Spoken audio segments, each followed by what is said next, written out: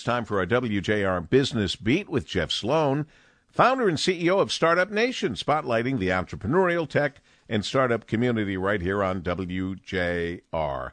Good morning, Jeff. Good morning, Paul. It's always good to start a week on good news, and today in the Business Beat, we've got some. Here it is. The number of people initiating claims for unemployment insurance is dropping, providing yet another glimmer of hope that we are slowly working our way out of the grips of the COVID-19 crisis.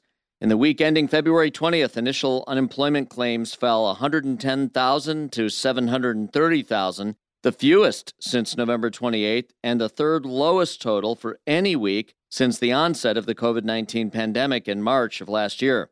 Now, while it's too early to call this a significant trend, it sure is good to see claims dropping, signaling that more people are returning to work, and that is good for all of us.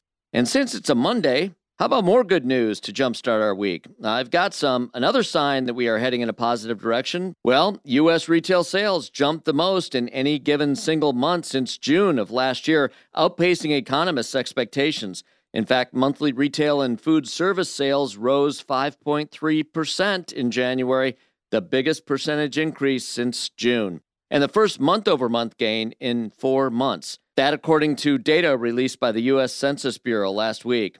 Lastly, I can provide some direct frontline reporting that is also indicative that things are beginning to look up. Startup entrepreneurs I speak to regularly are indicating that investment into their companies is starting to flow more freely again, and that's critical for the startup and entrepreneurial community in our region. Now, I don't know about you, Paul, but I think the timing for positive news couldn't hit at a better time. Winter is fading, spring is around the corner, and with it, I think people are starting to just maybe feel a sense of renewed optimism. I know I am.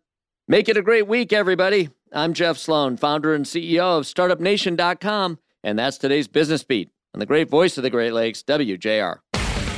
This segment brought to you by Dell Technologies.